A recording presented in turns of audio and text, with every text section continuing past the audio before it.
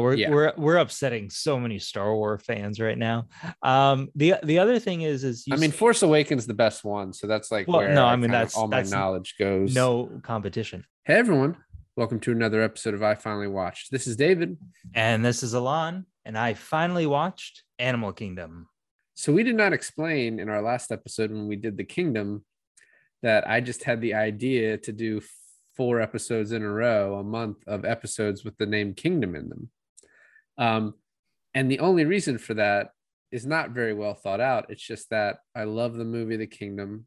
Animal Kingdom is one of my favorites. And then I really want to watch Kingdom of Heaven, the director's cut. And so that's why we're doing this. There's nothing else special about it. Well, your idea is so poorly thought out that it took us about an hour and a half to to think of a fourth Kingdom titled movie. Thank God for Moonrise. Which, I obviously Googled to try to find one that is not Moonrise Kingdom. Not that there's an issue with Moonrise Kingdom, but there is literally, unless you want to go like real indie or like no one has ever heard or given a fuck about a lot of Asian movies with the word kingdom in it that are just not mainstream enough for us to do, or some like animated I'd never heard of any of them. Exactly. So we're stuck with Moonrise Kingdom. Gladly. I saw Animal Kingdom in theaters. This was like while I was in law school, and I went and saw a lot of things. I mean, you had a lot of time to kill. Yeah, I didn't do much during that time. And I was very blown away by this movie. I really liked it, and I kind of knew that it was kind of one that I should pay attention to. I can't remember if I saw it before or after Jackie Weaver, who plays the mom/grandma on this. She was nominated for an Oscar for this. It's the only nomination it's got. And so I can't remember if that's why I heard about it or if I watched it before and then she got nominated. But I really loved this movie, except I was very like you, when I asked you how you felt about it, you're like, very good, depressing as fuck. Mm-hmm. And I felt the same way, really only because of one part that we'll talk about. But I still thought it was great. But I actually, in watching it this time, had a much better appreciation for it even than when I saw it the first time. Like, I think it's kind of almost like a masterpiece now watching it again, because there's so many like little subtle things in it. I think it's just a very well thought out movie, even if there's some things that I think I maybe wanted to explain more, but maybe didn't need to be explained. Alon, what did you think? The floor is mine. When you said there's one depressing scene that kind of makes this overall movie depressing, I think I know which one you're talking about, but I can think of 3. And if I keep thinking about it, there's probably way more. The only Animal Kingdom that I've heard of was the television show, the Americanized version of it, which is kind of the first thing I said when you suggested us doing this. I was like, wasn't that a show? Then you had to school me and tell me that it was an Australian movie first. I do this. It was inevitable that after I watched the film, I had to watch at least the first episode of the show. I'll tell you what, it's not a repeat of Friday Night Lights. It's just right off the bat, based on the first episode, the movie is a million times better, more thought out, more well paced. I understand that it's like it's different formats, obviously, but just for an example, for the show, the first episode is about 45 minutes long, and it tries to shoehorn every major line verbatim in the entire movie into the first episode. to the point where it's like these characters that are nothing like the original characters from the movies are saying these lines that just make no goddamn sense, or like they're saying these lines completely out of context. And I was like, I hate American adaptations to things because it's just so like warped, you know? Well, not to defend the show because I've never watched it and don't really plan on it, but you also could, if it's a pilot that they were trying to sell, then they may have been trying to cram a bunch of stuff in it just to get it sold. I don't know how it worked with that particular show. And also, like I said, I have no desire to watch that show. Well, I mean, you're not missing anything, and even if it was a pilot that designed to sell the show, which I accept, that makes a lot more sense. The fact that the show is at least, I don't know, I think 4 or 5 seasons long, and this movie is like right around the 2-hour mark, is crazy to me. I was like, how do you expand this? But I feel like, and we'll talk about it when we talk about the end of the movie. I feel like you could justify a sequel for this movie, and it would make complete sense as another film. But yeah, no, I mean, I like this film. It has one of my favorite actors, Ben Mendelsohn, in it. He's just about great in anything he does. So I didn't know he was in it until he popped up in the film. So I was like, oh shit. He poked up. He poked his head out. And I was like, oh shit, this is gonna get brutal. Because the only thing I've seen him in, not the only thing I've seen him, but the first thing, like he's your favorite, but you've seen him in one other thing. No. The first thing I saw him in was the Netflix original show Bloodline, and there's so many comparisons to his character in Animal Kingdom and his character in Bloodline, and I could tell right off the bat that this was kind of his zone. And I just thought to myself, I was like, oh shit, things are about to get like way brutal in this movie. Yeah, so for me, this is the first time that I ever saw Ben Mendelsohn. It's the first time that I ever saw Joel Edgerton that I can remember, but I've obviously since then I've like went back. I'm like, oh, okay. So he was in the second and the third Star Wars, like very quickly. He was in Smoking Aces. He had been in some other stuff. And then after this, I'd watched a movie that he wrote and tried to get produced in Australia called The Square. Joel Edgerton. What was he in Star Wars? He was Anakin's like brother or something. He was like uncle? I get, but the uncle dies. So So his uncle. Well, no, he would have been Anakin's uncle, I guess. Yeah, you're right. Oh, we're upsetting so many Star Wars fans right now. The other thing is Force Awakens the best one, so that's like that's all my knowledge goes. No competition. Somewhere in the distance. You interrupted my train of thought. You son of a bitch. You saw Warrior too, right? Warrior came out after this. Oh, did it? Okay. Warrior was 2011.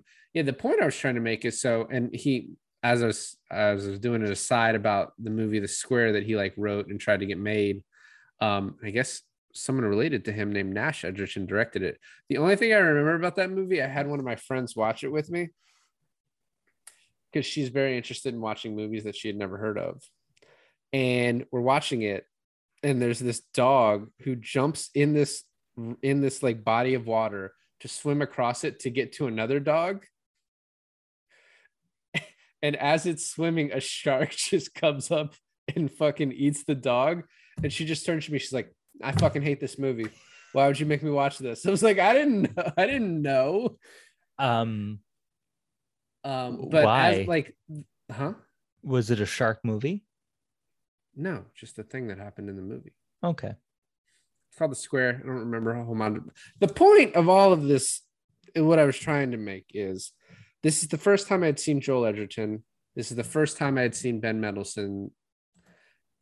This is the first time I've seen Jackie Weaver, and then Sullivan Stapleton that plays Craig in this. Like so many people besides Guy Pearce that I did not know. And even though Joel Edgerton had a career before this, and then Ben Mendelsohn did too, to an extent, he was in Australia and Knowing, which I saw Australia and I liked. I haven't seen Knowing, but I know what happens in the end. Their careers, I think, were like blown up because of this movie, and it kind of makes sense because this is like a very well received movie at that time, even though you hadn't heard of it. I guess the Australian version of the Oscars, this was like the most nominated film ever. Definitely at that time, and I think probably still. Quentin Tarantino said that this was his third favorite movie of the year, behind The Social Network and Toy Story 3. So That sadistic son of a bitch. And you think about it, so Joel Edgerton was like, he had a pretty good acting career, but since then has just blown up. And he probably doesn't get the warrior role because of Animal Kingdom, just because of the way like filming works out. He may have gotten that without Animal Kingdom. But like he blew up, Ben Mendelsohn blew up, Jackie Weaver has a bunch of like parts in like American movies now. And then even the guy who plays Craig went on to do the second 300 movie and then Gangster Squad, which Gangster Squad was terrible. But it did create all these careers, and I think that's really cool. Speaking of Joel Edgerton blowing up, back to the movie. Wow. By the yeah, you like that? By the way, when you mentioned Gangster Squad, too soon.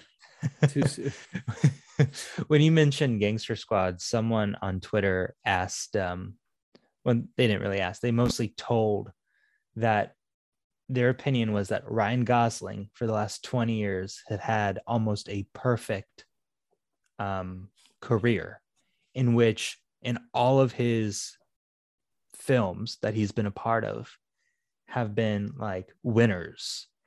And then I'm the son of a bitch that has to mention Gangster Squad in the comments. I wonder if Gangster Squad didn't have to be refilmed because of the Colorado movie theater shooting, if it would have been a good movie. I doubt it, because honestly, all of it kind of sucked for me. And I was super excited to see that movie. But I do wonder, would it have been a little bit better? Because you can't blame Ryan Gosling because he's been in a bunch of great stuff. And you can't blame Emma Stone. And you can't blame them together because of La La Land. So also, why did they have to reshoot because of that shooting? There was a scene in which a bunch of guys pop out of the back of a screen and shoot up a movie theater to kill one guy. So you literally have to change one screen, one scene. It was the climactic scene. Oh, well, maybe a little bit of workaround on that. The thing that, and I don't know if this is the quote unquote depressing part that you were talking about, but I really like Joel Edgerton's character in Animal Kingdom. See, now we're talking about the movie we told everyone we were going to talk about. Is that what we're doing here? Yeah, that's exactly. I really liked his character. His character is probably the one that I kind of felt most attached to, like the relatable. Absolutely. I could not connect with the main character just Jay. because, well, we'll get onto that, but it's so sad how he leaves the movie so quickly, and now it's like, oh crap, now I have to be rooting for someone else, and it can't be Ben Mendelsohn, even though I really want it to be. So really, you just got to root against Ben Mendelsohn is what you end up doing. You're not for anybody, you're just against him, which if you do it that way, you get paid off in the end. It actually works for all of his movies. Yeah. Well, real quick, as more of a global conversation before we get started, do you think, so in my opinion, I think the only good character in this is Guy Pearce. Oh, as like a good morally, like a good character? Moral good person. I mean, you could sort of make the argument for Joel Edgerton's character, like that he's not, like, he is committing crimes, but he's like, they're money crimes, he's not hurting anybody. But I mean, still, he's a bank robber. I don't know that any other sort of major character is a good person. You could say maybe the girlfriend. I just don't think she's established enough to really know, and she does a lot of stupid stuff, honestly. Yes.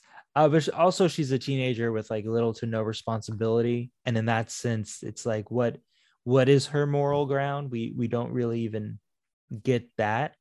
Um, Spoiler alert, she dies. And when she does, I felt more bad for the parents than I actually felt bad for her.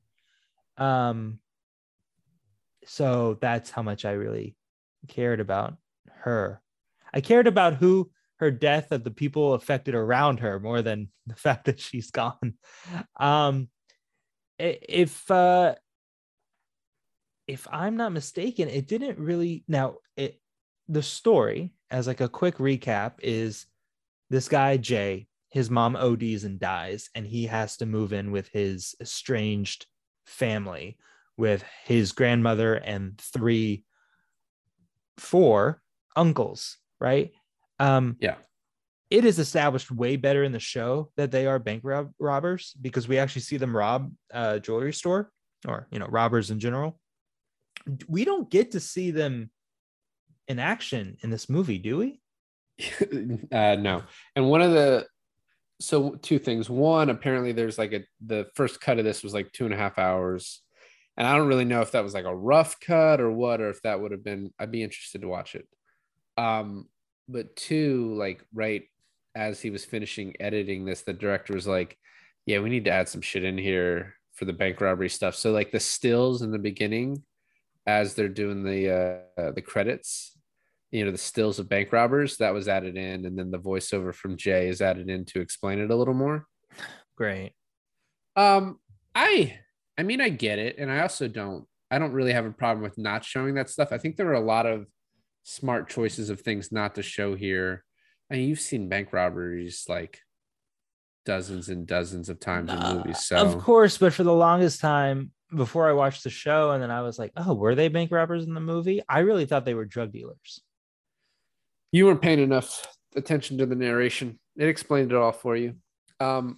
Back to the beginning of this though, the way that he's just watching Deal or No Deal as his mom's laying there, and then the medics show up and he's like, oh yeah, I think she OD'd, as he's still just like paying attention to the TV, like really establishes who he is. And then you immediately get the grandma comes in and establishes who she is. Like neither of them really gave a shit about this lady that died, her daughter, his mom.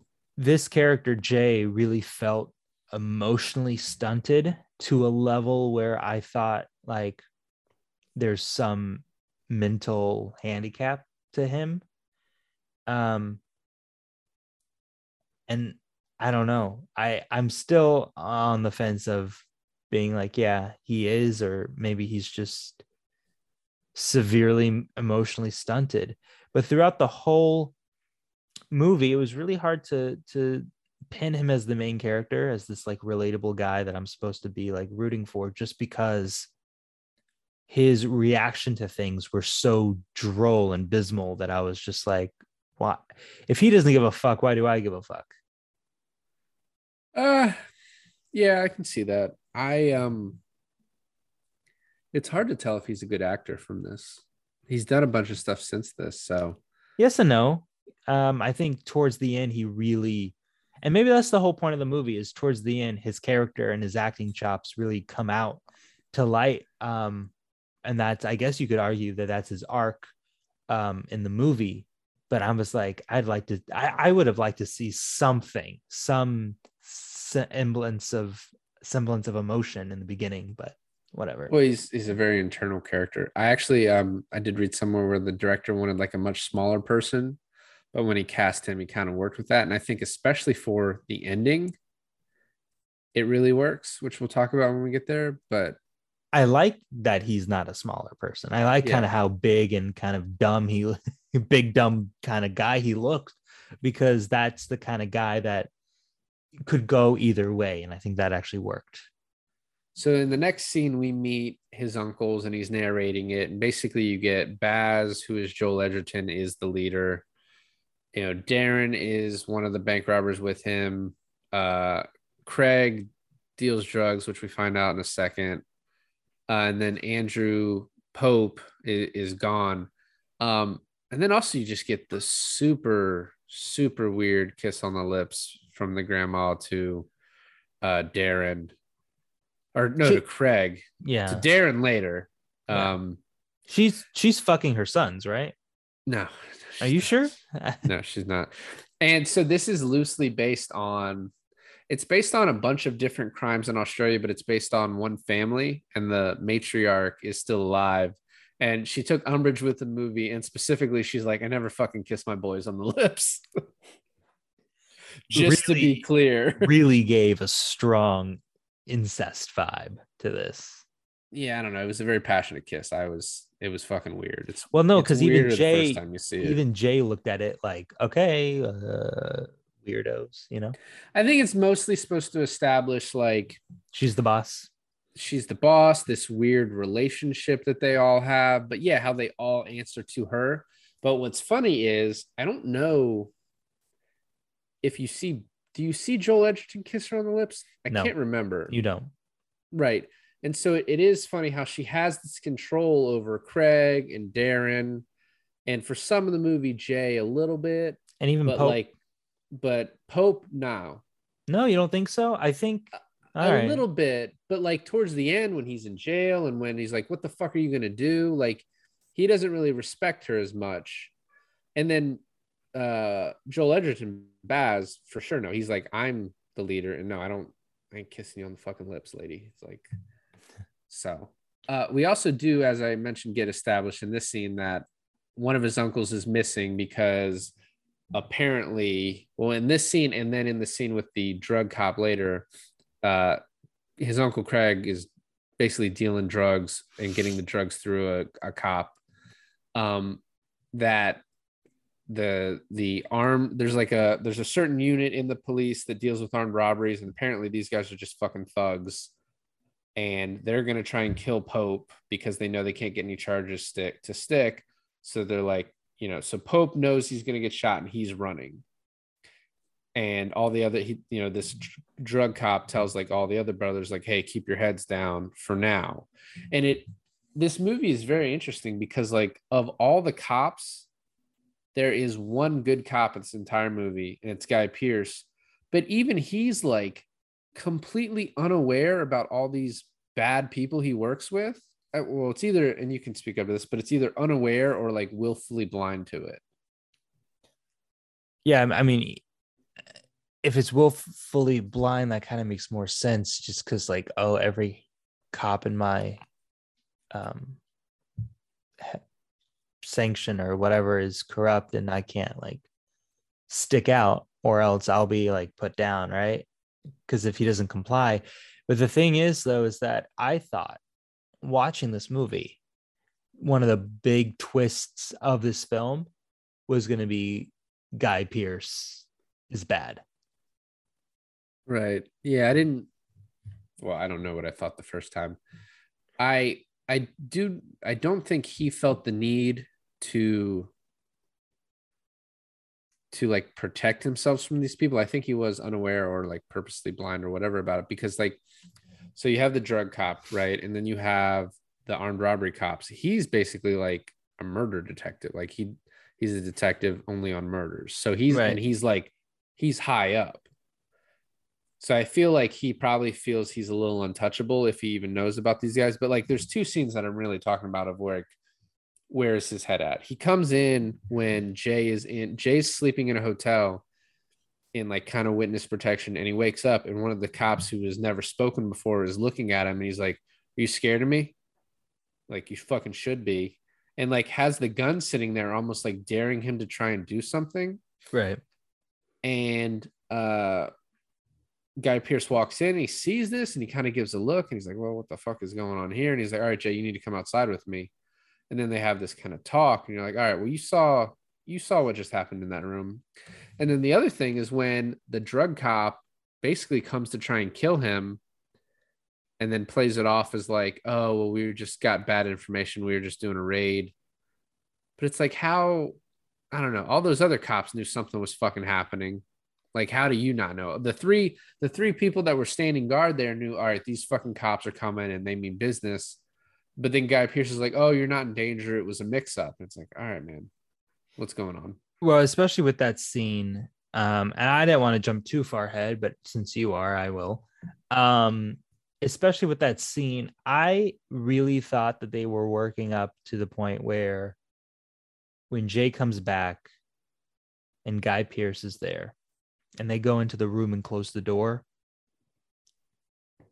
there was this angle shot where it was like you were in front of Jay and Guy Pearce was in the background and he's packing his stuff. And I Yeah. was like, I know he's the main character, but I'm excited to see where this movie really takes it. Like, you know what an expendable main character is? Like, you follow this guy through like maybe 2/3 of the movie, he gets offed or something, and then you kind of follow for the last third of this movie, you kind of follow this different plot thread. Right. I really thought that's what was going to happen. I thought Guy Pearce was going to like just take out a gun right there and just like pop off Jay. I could.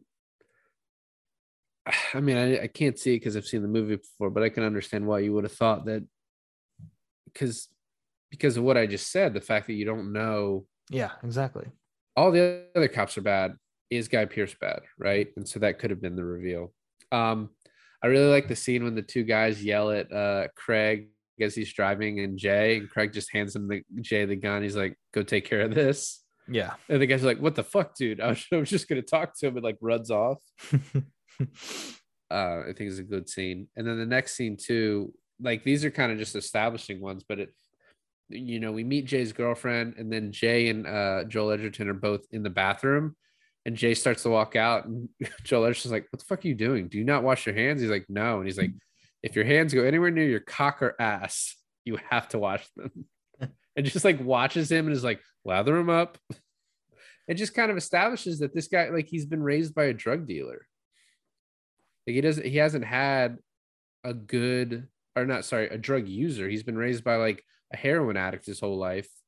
So it's like he didn't have like a good support system or good people teaching him like to fucking wash his hands. I also thought that scene established like a really good power, a very good display of power to Joel Edgerson's character, because the way he told him and instructed him to wash his hands, I was like, dude.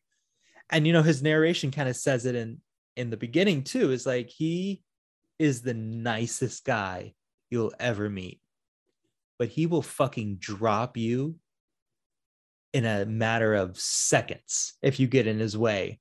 And I thought that was a good scene to show that, show his command of power. Right. And then after this, Ben Mendelsohn finally shows up, and it's like he shows up and Jay drops the bottle and he gets all mad. He's like, "You ruined my fucking entrance." Ben Mendelsohn is like, was that supposed to like, be an Australian accent? leave me the fuck alone. Ben Mendelsohn's definitely like doing his own thing here. Yeah, he is. It's like he's like, all right, I got like some social tics I got, and like I act weird, and like I'm doing all these things. Like he was making choices, as the actors would say. Yeah. I definitely liked all of it. But yeah, and so then he's finally showed up. We finally see him, and there's just like a big scene about like, oh, what are we gonna do? And I love the line of like, Baz is like, "Oh, I don't want to go home. Call the babysitter and tell her I'll give her $1,000 to stay the night." And the wife's like, "Well, if $9,000 a bank robbery is as good as it gets, we can't really afford that." And he's like, "Yeah, you're fucking right. All right, let's get out of here." And that, that was kind of showing that the wife is scared of Pope. Ben Mendelsohn's character, I think, really his intro scene, we're established that all the characters to some degree are scared of Pope, either himself or like what he could bring down on the family. And Ben is so great at playing these black sheep characters that it's like in a way you feel bad that everyone's leaving him out, but then on the other hand, you're like fucking terrified of him. And I don't know how he does it. I think it's just the kind of the way he acts so fucking creepy, but he does it so well. I agree. And I do think too, the movie does a good job of establishing his character. Like the way he comes in is so weird. The way people are uneasy around him. And you're like, all right, well, what's up with this? And just establishes that he's a fucking crazy person. Like, and no one wants to be around him. He doesn't make good decisions. Like, he's not the leader. He's looks like he's the oldest, but he can't be the leader because, as the mom says later after Joel Edgerton dies, which we're about to talk about, she's like, do you think Baz would have wanted this? Like, do you think he's happy? Like, you fucked up, like, because you started making decisions. No, you need to watch Bloodline, because it's exactly in the same position in the fact that he's the oldest, but also seems like the most incompetent, right? He's the Fredo. He's the Fredo, exactly. What's funny in this too is, this movie is called Animal Kingdom, and I'm like, all right, I guess they establish order, and they're kind of like a pride of lions, especially like since the movie begins with showing the title in front of like a picture, a drawing, or some sort of art piece of lions.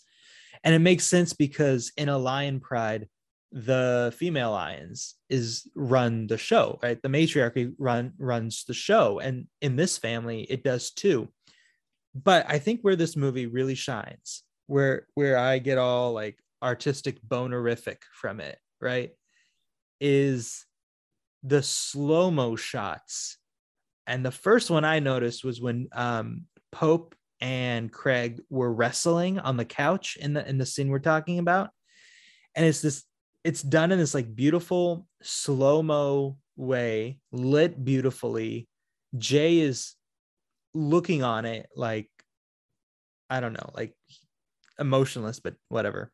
But he's looking upon this, and they're fighting, and it just seems so raw and animalistic, literally like how two animals, like you have cats, right? Like how they would like fight each other, like a play fighting sort of thing. And there's more parts, and I'll bring them up as we go on in the movie, where the characters act straight up like lions in a pride. And I think that's where it really brings together the Animal Kingdom title. Especially like in that scene you're talking about, the two brothers fighting over like dominance. One's fucking around, and it's like, it's also like, is this play fighting or is this real fighting, right? Like Craig probably is playing around, but Pope Ben Mendelsohn is taking it a little too far. So yeah, I definitely agree with that. The next scene is the one that you probably found the most depressing. Joel Edgerton goes to the supermarket to meet Pope, and it's more depressing because he's like, I'm done with robbing. There's too much money. I've started making money in the stock market. Like, and then when he goes to his car and you see the cops walking up, and you're like, oh, this does not fucking look good. And I actually think this was ruined in the trailer, but they basically are like, gun, and just blast him.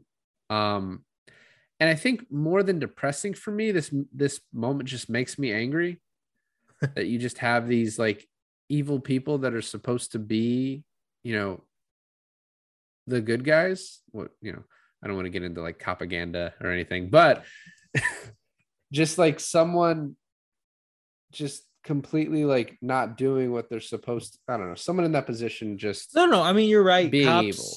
Cops inherently are supposed to be the good guys, but the thing that it makes sense to me in this scene was that Pope is right there. Isn't the guy that they've been trying to get for like months Pope? Like, he's literally right there, and you cannot tell me that they did not see him literally walking out of the store with Baz. No one said they were good cops. So, but I mean, they wanted to kill him, right? So why didn't they just off both of them, or whatever? I don't know. And then right after this, we get uh Jay and his girlfriend, they've asked to stay over at her parents' house. They kind of like give them whatever. And the next scene, Jay and his girlfriend are just kind of sitting there with Pope just fucking staring at them so weirdly. And then like she falls asleep and Pope takes her into the bedroom and like, oh my God, what the fuck are you doing? And like it's like the All Out of Love song is playing. And then Jay walks in and watches it. And it's almost like what's gonna happen. He's like, she's beautiful, mate. And you're like, oh my fucking dude, you're so fucking creepy. Yeah, I Everything was about you. I was gonna say, if you didn't think there was something off about Pope's character before, you're you, you're definitely sure now. And it's this weird thing where, and this is just because of great direction and great acting, but you're like, he wants to have sex with her. And you're in between this, like, this character has little to no morality about him, and you don't know if you're about to step into a rape scene or not. But the fact that Jay walks in and he just like, yeah, she's really beautiful, and then just walks away, you're just, as the audience, at least I was just like, whew, like a big sigh of relief. Yeah. Short-lived though. Sure. And then after this, we get this kind of small scene where the grandma is explaining why she didn't talk with her daughter, Jay's mom, for so long. And Right. she's this line about she thought you could play the Joker whenever you want in a no Trump's hand, which is like, I don't even understand those words combined, but just the way she's like, and yeah, and so because she thought you could do that, we didn't talk. And it just kind of shows you this, like, it's like a very small part of like how kind of thuggish this woman is, like how just like no nonsense savage she is. Like, I cut off my daughter over an argument about like a card game, and we haven't talked in years because of it, and I don't have a relationship with you because of this. Did you I know you probably can't remember how you felt or what you thought the first time watching this, but it was purposely done. I felt like pinning the grandmother slash mother, whatever you want to call her, as kind of incompetent a little bit in the beginning, until we'll get to it in more detail, but until she really has to step up in the end, towards the end of this movie. But her turn, right? It's not a character arc because she was always like this, but now the ruse is gone, the veil is lifted, and then we get to see her true colors. And that switch was like, I literally had to rewind. So I was like, wait, that was so sudden. I must have missed something. And I didn't. It was just so sudden that she was like this now. And I was like, okay, fuck, That's why she was nominated. Yeah, we'll talk about it more in depth when we get there. So after this, they're at Baz's funeral, and Pope and Craig are just outside, and they're like staring at the cops. I'm like, okay, so the cops now, because they got Baz, they're like, all right, well, we're not going to kill Pope right away. We'll like give it some time. We're just going to like let him stare at us. Yes. And then the scene right after this where Darren's wearing like a pink shirt, I guess, and Pope's just like, I don't care if you're gay. If you're gay, you're gay. That's fine. I just want you to tell me. He's like, what are you drinking? He's like, oh, bourbon. He's like, well, why don't you make yourself a gay drink?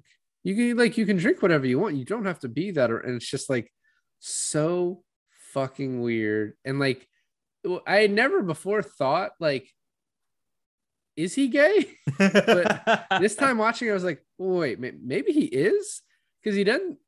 I don't know. He seems to not really address it. I don't know. It doesn't matter. But that scene also just, it's kind of the first time that we've really established that Darren is submissive to everybody. Yeah. He is the lowest on this totem pole of lions, as you pointed out earlier. And the whole theme of this movie, and it's really spelled out when Guy Pearce gives his speech to Jay a couple of points is we don't know where Jay stands in this hierarchy. And like throughout the movie, we find out because for most of it, you're like, oh, he's pretty weak. And that's even what Guy Pearce says. He's like, you probably think you're strong because you're with these people, but you're not strong. You're really fucking weak because you're a kid and you're only strong because you're protected by them. But now they're gone and you're weak. You're weak as shit, which is like when this movie ends, that's kind of why I think you think there could be a sequel. And I kind of agree. But just given how sequels work out, it probably wouldn't be very good. Yeah, I know. I don't know why so many sequels have failed in the past, but there's like a few, and I can literally count them on my hands that have done well. But then there are millions of movies, right? So I think there's a lot that have done well, but there's also, I'd say if percentage wise, it's more likely than not your sequel's going to suck. And that's usually because you're like, you made a ton of money and you're like, all right, well, now this has a name. We can just put out shit, cut some money, and we're at least going to make a certain amount back. You know, it's thought of more as a business decision than more of a let's do a really great job on this. I always thought Chamber of Secrets was superior to Sorcerer's Stone, anyways. So they're both trash. Wait, although what? very, very accurate to the book, but it really gets good at 3. Okay, so, well, all right. So next, after this whole "are you gay" thing that he does, he then is like, you know, talking to I think Craig and Darren. He's like, if Baz were here, he'd have already done something about this. And he's like, if you're scared, tell me about it. I just want to know if you're scared. Once again, and then you kind of know what's going to happen, and then he tells Jay to steal a car. But he doesn't really tell him why. So Jay steals the car and goes over there, and they're like, all right, just stay here. And at this point, like later on, we'll talk about like no alibis were set. They didn't talk like, okay, this is what we're going to say. So when Jay gets picked up, he's just like, well, fuck, I have to come up with this thing about how like, oh, I slept a lot. I don't know. People were there. I think my uncles were there. I don't know. I was high. I didn't want to tell you that. But anyway, you then get this perspective of these two cops, and you know exactly what's going to happen. And apparently this was like a famous case where 2 police officers were gunned down like this. It's super sad, this scene, because you haven't seen these cops do anything bad. So it's trying to show you that these may be good cops. It also is like this movie had built up some like equity and some like, you like this family of bank robbers, you sympathize for them. These cops just murdered one of them for no reason because they couldn't make a bank robbery case. Right. And if they had gone and found some of the armed robbery division cops and gunned them down, you would have been like, fuck yeah. Instead, they get 2 random cops investigating a broken down car. They literally shoot down super young beat cops who have absolutely nothing to do with this. And also, we forgot to mention what makes Joel Edgerson's death so much more sadder is that he's the only one with a wife and a child. Right. And well, Craig had a wife, but they're separated. It's all good, mate. They're friends. But yeah, so absolutely, that part made it sadder. But then this too, it's like you felt bad for them, and now you're like, all right, well, you're fucking idiot. And that's obviously purposeful from the movie because the movie wants you to realize, all right, like the ones that are left are not good. Like you see Jay's face when he is over at his girlfriend's house and he notices that the car on the news is the car that he jacked. Yeah. I think the scene where the cops raid and it's like completely silent with just like instrumental music playing is very awesome. Like as Jay's just sort of sitting there. Oh yeah. And then they come up from behind and Pope is just sitting there knowing it's happening. Like, all right, finishing up what he's doing. There's a scene that I want to talk to you before that happens in which it's right before that. It's a conversation that Jay's having with Pope, and it's just this thing where Pope is like, hey, you know, your mom and I were close, and you can talk to me about anything, you know, like if you're scared, you can talk to me about it. And it's just this kind of this like, out of anyone else's mouth, you'd be like, oh, that's nice. But because it's Pope, you're just like, what is his angle? And you come to find out that Pope's biggest fear is being flipped on by one of his family members. Yeah. Well, really, his fear is death and the cops, right? Like getting him, which would lead to his death. So he's basically, uh, fuck anybody else. I'm out for me. Well, he's learned very quickly, and I don't think any of the other characters kind of hold this as dear as he does, is that his family is his weakness, and he knows it. He, if you're going to be put down by anyone, it's going to be the people that know all of your dirty secrets. And in this case, it's his family. Except I truly believe the only one he believes he can trust is his mom.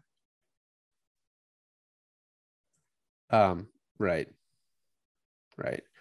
Uh, After this, we get Jay's interrogation where he's like, I was home, I fell asleep.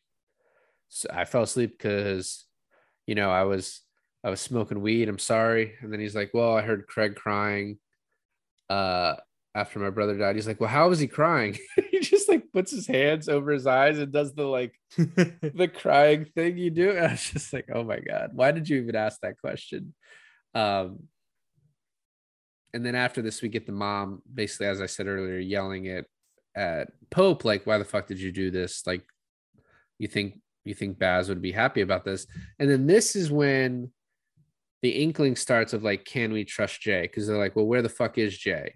And there's like, oh, is he still being interrogated? What did they tell him? I think it's not spelled out, but I think it's purposeful that the cops are trying to play Jay against the rest of the family. Holding him in the interrogation room for longer, so it makes it look like he's telling them things. So it drives a division, and then Jay has to come to them, which is also like, it's one of the things that's super fucking dangerous for them to do to somebody, because it's like before they could get killed before they turn and give you anything. Not only is Jay the weakest link, but he's the newest link, and the cops know this. So we have this scene kind of intermittently throughout the film of him going over to his girlfriend's house. You establish this, like, and you even have scenes with his girlfriend and her parents just alone, like her mom giving her parental advice or whatever, and her dad being a dad. You have this dinner scene with her brother, and Jay comes over and stuff like that. And it's just the entire time I wonder, like, why do they want us to care so much about this like third party family? Well, you know why. I know why. Um, the next scene where we get Craig going to hide out, like everyone else has been interviewed, and he tells the mom tells Craig like, hey, go, just go and get interrogated, right? And he's like, no, fuck that, I'm not doing it. And he goes to a friend's house, and then he's using a police scanner, and then he picks up the own conversation, or he picks up the barking of the dogs. He's like, well, what the fuck? So then he checks and he finds a wire. And so because he finds this wire, the cops start coming in for some reason. And then because they see him with a gun, they just gun him down, even though he hasn't pointed it at them at all. He's running from them. And they tell Pierce, like, oh, there was nothing we could do. He went crazy. And it's like, okay, so, but that's, once again, that's a lie. Well, I mean, we know this. This is the same cops that gunned down Edgerton in the parking lot, and they also shot him in the shoulder, and he immediately died, which I thought was odd. Depends how close, because he could have been like right above the heart, and he could have bled out real quick. It was seconds. They like panned down to him, and he's just lifeless. I thought they shot him more than once, but maybe I'm just misremembering. Let me see what it was. Where did he pull out the bug from? Was it his car, or was it already? It was like a chair outside of his friend's house. Damn, those cops are thorough. Yeah, no, they really got in there. They are good. Yeah. And then the him running away scene was actually kind of funny. I thought that was funny. Like he finds the bug. Obviously, he says verbally he's found the bug. So the cops know that he's found the bug. And they move in and he starts running down the field. I don't know. It was In the wide open. it's kind of comical. Like There was just nothing stopping them from just running him over. I like how they all got up and just started like pointing their guns. Yeah. So after this, we get a bunch of stuff that leads up to the what for me is the hardest scene to watch. So Pope kind of is kind of like fucking with the mom, the grandma, and Jay tells him to relax and stop. So Pope chases him, but chases him right into Guy Pearce. Right. And the grandma's like, hey, just go with him, because she's worried what Pope will do to him, because it's funny, like how they're able to establish that Ben Mendelsohn is kind of menacing and everyone's scared of him, even though he's kind of like structurally the smallest of them. Like there's nothing imposing about him physically. Right. Like in real life, the dude that plays Craig could absolutely kick his fucking ass. The dude who plays Jay could fucking kick his ass. Jay for sure. I'd take Darren. Honestly, I'd maybe take Jackie Weaver. So he goes to the second interrogation, doesn't say a word. Pierce is like, oh, is it because your lawyer's here? He's like, and the lawyer's like, yep, I told him not to talk. But then the lawyer still thinks like he's a liability. He tells him, he's like, the Pierce said something like, oh, you talked a lot more during your first one. And he's like, I'm pretty sure that was just for my benefit, but I don't know. I don't know if you can trust him. And this is like what really makes Pope paranoid. And then after this, like Pope talks shit to Darren. He's like, you need to tell him to break up with her. So Darren's like, hey, break up with your girlfriend. And she like walks out and interrupts them. She's like, oh, Danielle wants to talk to you. He's like, okay, well, I'm in the middle of something. She's like, well, I don't understand. Danielle really wants to talk to you. And we're all like, who the fuck is Danielle? Like, get out of here. And so then he goes to break up with her. And at the same time, Guy Pearce shows up. Guy Pearce is showing up a lot. I don't really understand why you can keep interrogating this guy. I don't understand Australian laws that well. This is like the moment where Guy Pearce actually sort of like, it's not like a bad guy, right? But it does seem like he's like going above his authority, being like, hey, I'll just arrest you. And he's like, for what? He's like, I don't, I'm just going to fucking arrest you. So this is at the bowling alley, right? Because this is Darren has told Jay to break up with his girlfriend. They go to the bowling alley. Jay sits her down, actually breaks up with her, and she's upset. And it's this weird thing. This is what I don't get. And this is kind of where I'm like, is the girl just dumb? The girl's dumb, right? Because she sees Guy Pearce approach them and sit down. And at that moment, I think she knows who he is, right? I mean, why wouldn't you be like, who the fuck is this old man sitting down? Like, do you know him, Jay? Right? No, right. She like gets up. She's upset. He just broke up with her. She's like, fuck off. Bye-bye. She goes away. Guy Pearce is like, hey, let's step outside. Right? You have this whole scene where Guy Pearce is like, hey, get in the car. Let's go to this like second location. And I was like, all right, Jay's totally dead. Like, Guy Pearce is corrupt, or at least the cop that was in the passenger seat of Guy Pearce's car is corrupt, or something is fucking going to happen, right? They get to this like motel. For some reason, he sleeps over there. All right, cut. Now we're back at the Cody's house, right? And the girlfriend walks in. Yeah. And the girlfriend is like, oi, mate, is Jay here? And verbatim. I know, a beautiful Australian accent, right? He's like, she's like, is Jay here? And obviously the two people that you do not want to be left alone with is Darren and Pope. Just Pope. And they're like, no, he's not here, but like, why don't you come in? And you can see how absolutely terrified and uncomfortable Darren is. The moment. I mean, he tries to get her to leave, and he's like, oh, I'm doing some heroin. Do you want it? And like, as we find out later, this is like a hot shot that was purposely going to try and kill her with it. Although he then strangles her, so maybe it wasn't. But Darren the whole time is like, oh, please stop. What are you doing? And this like firmly establishes how much of a little bitch Darren is. Also, second animalistic scene that I wanted to bring up. When he kills her? It's this thing where it's this power thing, like you were about to talk about, where he's basically Pope is in 100% control of the situation. And like you said, physically, Darren could probably stop him in a split second. But everything is just verbal. He's stop, please stop, stop it, stop it, stop it. But he does absolutely nothing physically to stop Pope. He threw like a paper wrapper at him. It just didn't work. You know? Okay, good job. I found the scene a lot more harder to deal with, even on second watch. But the first time I saw it, I was just like, no, dude, stop. What are you doing? Don't. And then she dies, and I'm just like, she is completely innocent, right? She just got wrapped up in this.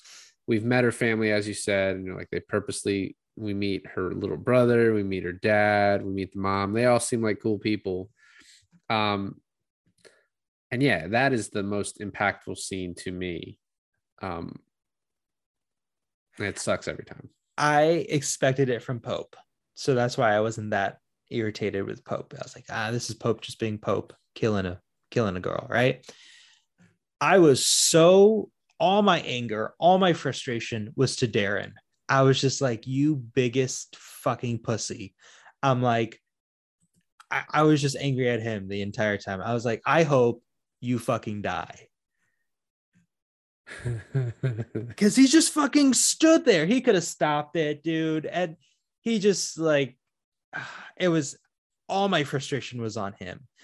But now, since the worst of the worst has happened in this movie, the best fucking part happens now. And it's the rest of the movie. The rest of the movie goes from 1 to 11 so quick. And it's just like, I just found myself completely hooked from that moment to the end of the film. And that is when Jay comes home after being with the cop and after having that conversation with Guy Pearce outside the motel, right? Where he's weak, he's not strong, he's not protected, or he's protected by this family, but now they're gone and now he's weak. Yep. He gets to the house, and I kind of forget 100% how this kind of lays out. But he gets to the house and they're like, where have you been? He's like, I've been with Nikki, which is his girlfriend. And Pope immediately knows that's a lie, right? So Pope's on like, all right, okay. So now I 100% can't trust you anymore. He lets him go lay down, and he goes to lay down, and then he's like, where the fuck? He hears Pope talking about him on the phone, and he's like, oh, they're talking about Jay, and he's like, oh, that's fucking weird. And this, I think, is a weird cut because it goes from him like, yeah, he's here. Yeah, he just got here. He's asleep. To Jay going outside for some reason and investigating and finding the bracelet. Yeah, I don't know if Jay's at this point a little bit paranoid that he met with the cop, and it's like the conversation he had with Guy Pearce is like taking heart. He's like, maybe I shouldn't. But why was he roaming the house for clues? Like, he doesn't even know. I didn't feel like he was roaming the house for clues. I thought he was leaving, and he just so happens to see the bracelet on the ground, and then he recognizes it as Nikki's, obviously, and he calls her. And I was like, no, this is so cool. I was like, no way are we gonna get this like quick of instant gratification. And we do. He calls her, and we hear her cell phone ringing, and I don't know even how he made the connection so fast, because then you see Ben Middleton walk out. They lock eyes.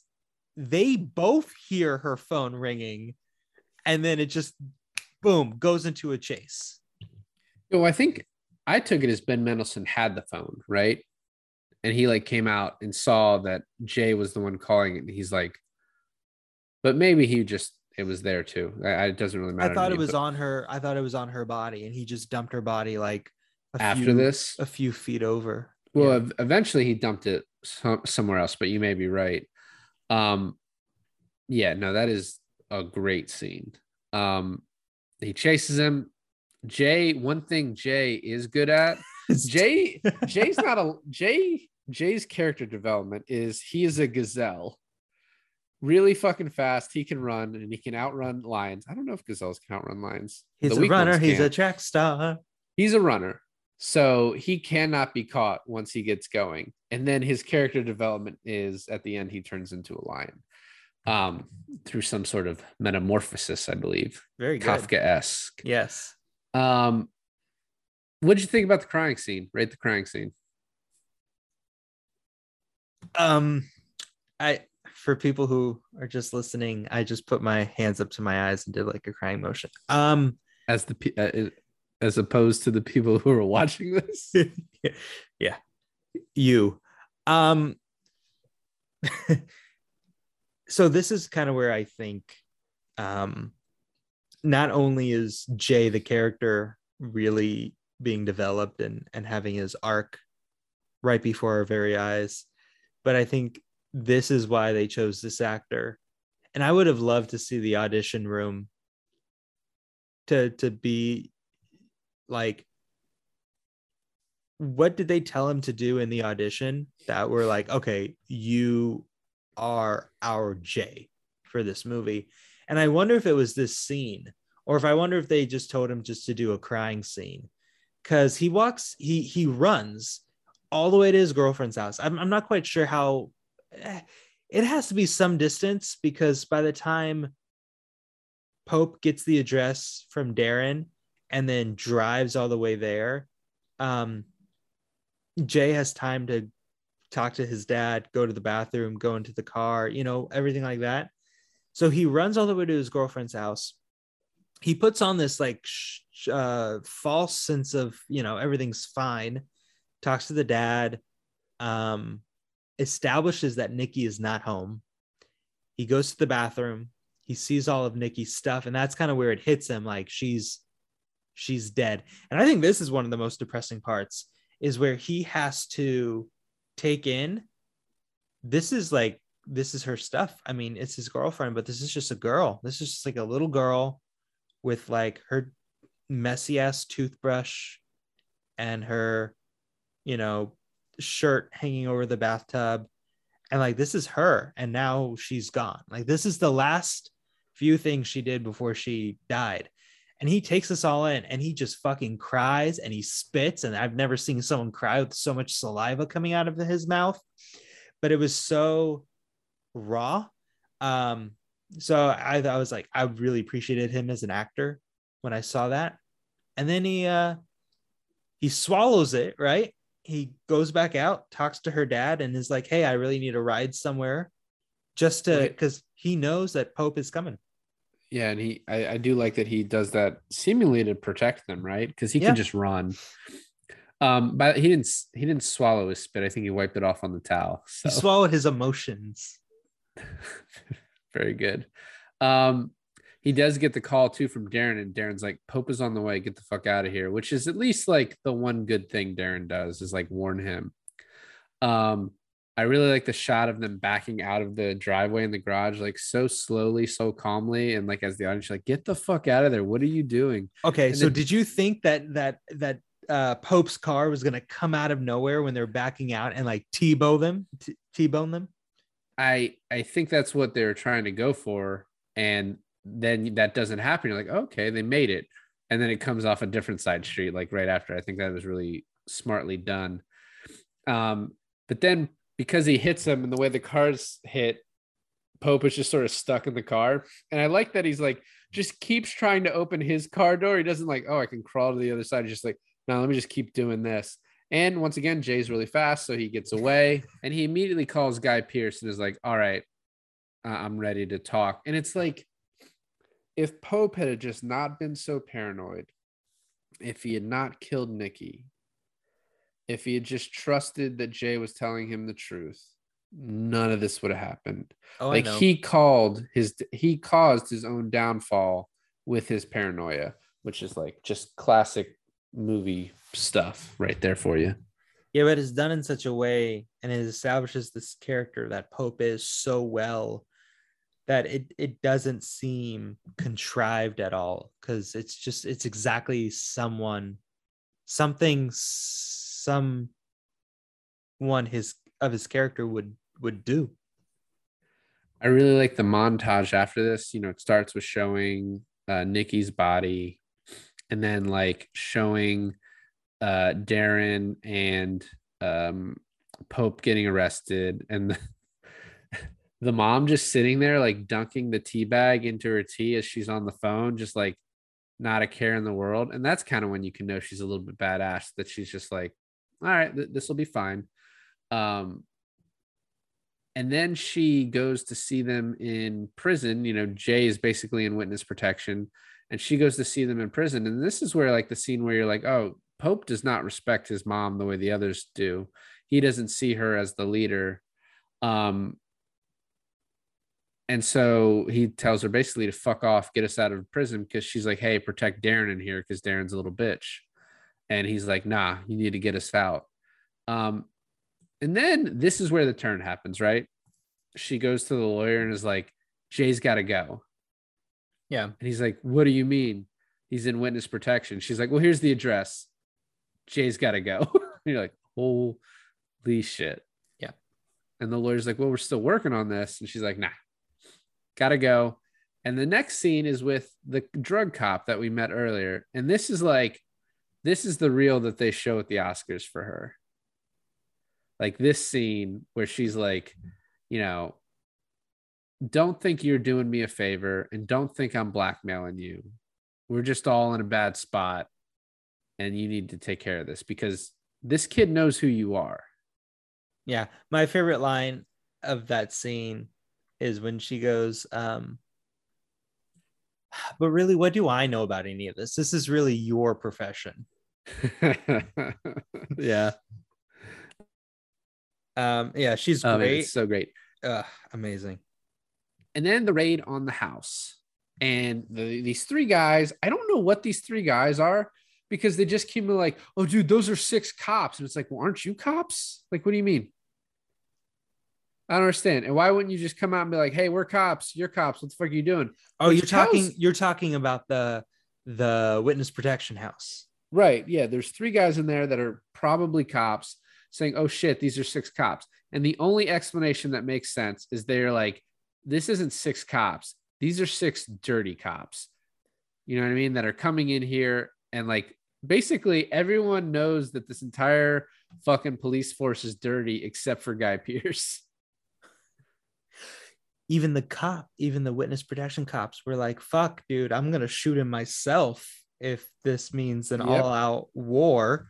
And I love Jay hearing this, just dips out the back. Because one thing Jay can do is fucking run. He's like, dude, that scene where he comes out of the corner of the house. First of all, why wouldn't you just come out of the house and then immediately jump over the fence that's right there? Whatever. So he rounds the corner of the house and he meets the cop, like the main dirty cop. And then before he could even lift his gun, Jay's already like over the fence. It reminded me of like a more athletic version of Shaun of the Dead, and then I guess they kind of mimic that in Hot Fuzz, like you know how they try to jump over the fences, and then all the fences just fall. Yeah. So Jay then goes to the grandma, and he's like, "Hey, you know, set up a meeting with the lawyer. I'm gonna get Pope out." And so he goes to the meeting with the lawyer we've met, and then a female lawyer whose name we don't get, but she's sort of now the one in charge of this. And he's like, I'm not going home. I'm not safe there. And I want to meet at the museum because basically he wants to meet at the museum because he doesn't trust the grandma. And the grandma's trying to convince him. And then the female lawyer is just like, hey, this is fine. If this is what Jay wants, this is what Jay wants. Now let's just talk about what we can do. And she's like, the way this works is there's all of this is is built on witnesses. And from what I've looked at, the star witness is Jay. Will destroy Jay with his help, and then they'll go free. And I think that's obviously a cool scene. And then we get back at witness protection, and Jay goes back to witness protection, and Pierce is there. And this is like I talked about earlier, but Guy Pearce is basically like, oh, it was just a mix up. You're not in danger. There was just a mistake. And it's like, man, you're so fucking naive. Like, how do you not know how this is working? The characters that are like cool, calm, and collective are the characters that I get scared of the most in this movie.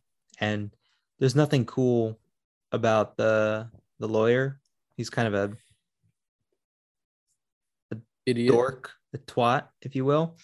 And then Craig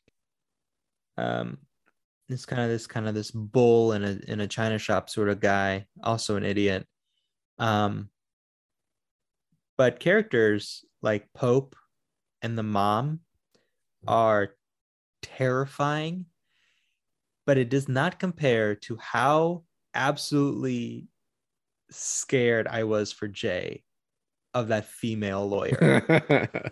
She's gonna eat his heart out. And I was just like, why don't we know who she is? Is she a partner of this like corrupt law firm? Is she the lawyer's wife, girlfriend? Like, what part does she play? What's her name? We know nothing about her. But the fact that she was just like going through the questioning, being like, was Nikki a drug user? And he's like, yep. And she's like, okay, listen, this is me talking. Was she really? He was like, no. He's like, okay, that's okay to say. I was like, dude, this lawyer is fucking gonna get him off, like, or get Pope and Darren off. Like, holy shit. Out of prison, yes. I wow. I agree with you on that. And as we talked about in a lot of these movies, and I consider this like a little bit of a smaller movie as well. One thing they do is like and this does it really well, is it builds out this really large world, but doesn't tell you all the details about it, right? So it's like, how did the mom get the witness protection thing? So she has to have a bunch of these other people working for her, I guess, right? Who is this lawyer? Who is this female lawyer? Like, is how big is this whole operation? Because it felt really small, and then in the end, you're like, oh wow, this seems a lot bigger. Like you're saying it felt like just the family. Yeah, initially, like the mom and the 4 kids, and they rob banks, right? Initially, but then and they have this one lawyer who advises them on illegal shit. But then they bring in this other female lawyer, and then the fact that the mom was able to get the address, right? It's like, all right, like who's funding this? Who cares enough for this family to do all this for? Yeah, right. So, and this movie cost 5 million Australian estimated. Is it just in a matter of like, I almost want to say they have some sort of mob ties, or like maybe it's not called the mob in Australia, but some sort of like larger organized crime, and they're just like a small faction of this, and like the lawyer and the dirty cops all like work for the big dog, I mean, potentially, and that's what I like. It's like the movie's very contained, but then you can see that there might be these other things, right? So after this, we get Jay is basically going to testify, and then it's sort of a flashback of him being prepped. And I was curious. The only thing I was curious about this part, you talked about the female lawyer and her questioning and how good she was, and he asked the grandma to go get them a drink. Yeah. And I thought it was because, like, does he not want the grandma to hear something, or like, what was that doing in the movie? And it felt like kind of unexplored. Are you asking me, or are you going to come up with an answer right now? No, I'm asking, did you notice it, or did you not? I thought it was going to be something like, hey, grandma, can you go get us a drink? She's like, sure. And then she leaves, and he turns to the lawyer, and he's like, okay, listen, I know what's up. Like, I know you guys want to off me. I know that I'm your biggest liability, but let me just, like, I thought he was going to turn the tables or something, and this never happened. So now we basically get to the whole end of the movie, and I think all of this is so like expertly done, They don't show the testimony, which is key. It's very good to just skip that. He goes to his car, or he goes to like the car with the cops. The one officer like pulls the gun on him and clicks it, right? Like pulls the trigger, but there's not one in the chamber, so he doesn't shoot him. He's just fucking with him. Jay shows no reaction. And throughout this movie, you're like, dude, this kid has no emotion whatsoever. And so that's what this is, but it's not. Because then after that, we get Guy Pearce like, hey, have you figured out where you fit in this world? Nothing. Doesn't say a word to him. Goes home, right? After a little bit, goes to grandma's house and says, hey, I want to come home. She's happy to see him. Pope is happy to see him. It's Darren's fake. happy to It's see him. fake happiness, though, right? Like I didn't buy that she was actually happy to see him, or is all the heat gone because they're out of jail? Absolutely. Everything's water under the bridge for him because they're like, we didn't trust you, and that was wrong. We should have ultimately trusted you because of what you just did. He goes to lay down, acts like nothing's happening. I love when Pope walks in and his eyes just open. And then he barely lets Pope get a word out. And the way it's shot of just seeing Pope's body or like laying at the end of or sitting at the end of the bed as Jay's laying there. We don't even see Jay. And he's like, gets 2 words out and he just fucking shoots him. And the blood splatter on the mattress behind him. And then he walks out. The grandma's like, what the fuck happened? And he just hugs her. And when I first saw this, I was like, is he choking her to death? But he just hugs her and just like comforts her, right? Which is something he hasn't done. And then he looks out at Darren and he's like, you're now my bitch. And all of this is me. Like, you know what I mean? Like, you all answer to me now, basically. And like, I think that's one way you could see it. You could see it another way of him just getting revenge. But you also like, I mean, yeah, I just think it's so well done, that ending. So I love that that's your perspective of the ending. So now I'm going to give my perspective of the ending because it's a little bit different. All right. First of all, the two words that he lets Ben Mendelsohn get in are, this world is nuts. And then he shoots him. And I love that he lets him say, he's like, hey, Jay, listen, this world is nuts. Boom. Right. And it's crazy. And I love that. My God, I thought it was just I'm like, what is he going to say? This world is nuts. And then he shoots him because, this world is nuts.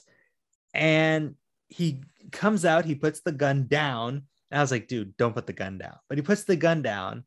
And then the grandma is just like, and he hugs her and she's just like stunned. Like her arms never come into a full embrace. She's just like frozen. And he hugs her. And so when he turns to Darren, I didn't feel like, hey, Darren, you're my bitch now. And there was like this fear from Darren. I almost saw like a relief from Darren, and his turn and his look to Darren, I thought was more like we're free. Like, you're free now. Like, that's how I took it. Yeah, maybe. And that's like, I think probably the first and couple times I saw this, that's the way I saw it. I think this time I saw it like slightly differently, but I think either of those is like an acceptable interpretation.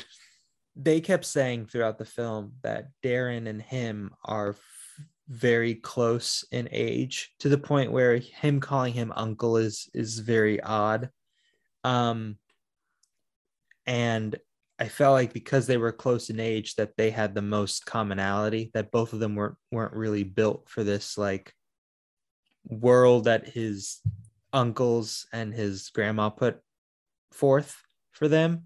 And so I just thought that it was cool that Darren was the last one alive, being like, look, I've made it real easy for you. Like, you can just leave. There's nothing keeping you here anymore. which is probably something you never wanted anyways. Um, Right. And I'm not saying necessarily that he was like, all right, well, now I control you. But basically he was saying like, I'm the alpha of this. Like I am the I top. thought And that's what he was saying when he was holding the grandmother so tight. Like, yeah. And the other thing too is that kind of the fact that he was in witness protection, one you could say is because he's like, he doesn't trust the witness protection anymore because he's like, they got to the cops that could get to me. But the fact that he formulated this plan basically of like, I'm going to get Pope out and then I'm going to fucking kill him myself. yeah. That lends to the credence of like, all right, well, now this criminal enterprise is kind of mine. Well, I mean, then you can even look farther back on like the whole reason he decided to meet with the lawyer and make his case fall apart was to get Pope out, to lead to the fact that to kill him from the very beginning. Like that could have been in his Right. head Well, for a because long time. he's like, if I'm going to testify against him, they're going to keep trying to kill me up until then. But I can't just testify for him because this guy's crazy. So eventually he's going to think I'm untrustworthy again and kill me. So I have to get him off and then kill him. For a guy who doesn't look like he could play simple chess, this guy was thinking like 100 moves ahead of his entire family. Absolutely. So I really like the ending of this movie. I thought it was great.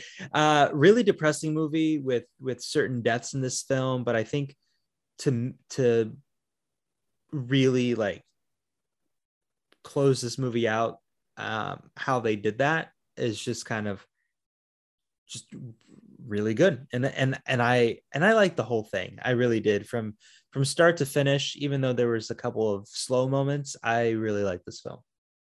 Yeah, and one tiny scene we skipped over at the end is the supermarket where she basically goes up to Guy Pearce to kind of gloat. And Oh yeah, Guy Pearce is like, don't fucking talk to me. And he's like, he was like, you're gonna get yours. And I think you even know you're gonna get yours. And she's like, I don't know that. And I brought that up one because it's just like another dynamite scene from her. And also, so she was nominated, right? Yeah.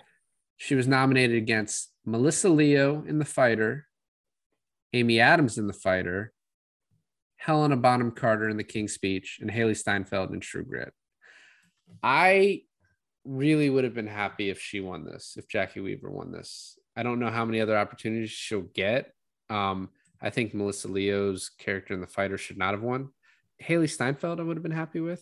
She was pretty great in that. But I also think, how is that a supporting actress, right? She's like the main fucking character of that movie. Supporting to Jeff Bridges. Yeah, but they're like co-mains of that. It's like that's category fraud. Let me tell you. So Amy Adams, I guess, but Melissa Leo, you didn't deserve that. Jackie Weaver deserved that. I don't think I've ever seen The Fighter. Is that with Mickey Rourke? That's the wrestler. Oh, is that with Christian Bale? Yes, Christian Bale, but the lead is Mark Wahlberg. Okay, so I haven't seen that or The Wrestler. Have you seen that? I was about to ask. As I said, I love this movie too, and I'm glad you finally watched it. I agree. It has some depressing parts, but overall, I think it's like a pretty like masterful movie that really holds up 12 years later. So thanks for listening to another episode of I Finally Watched. This is David. And this is Alon. And I finally watched Animal Kingdom.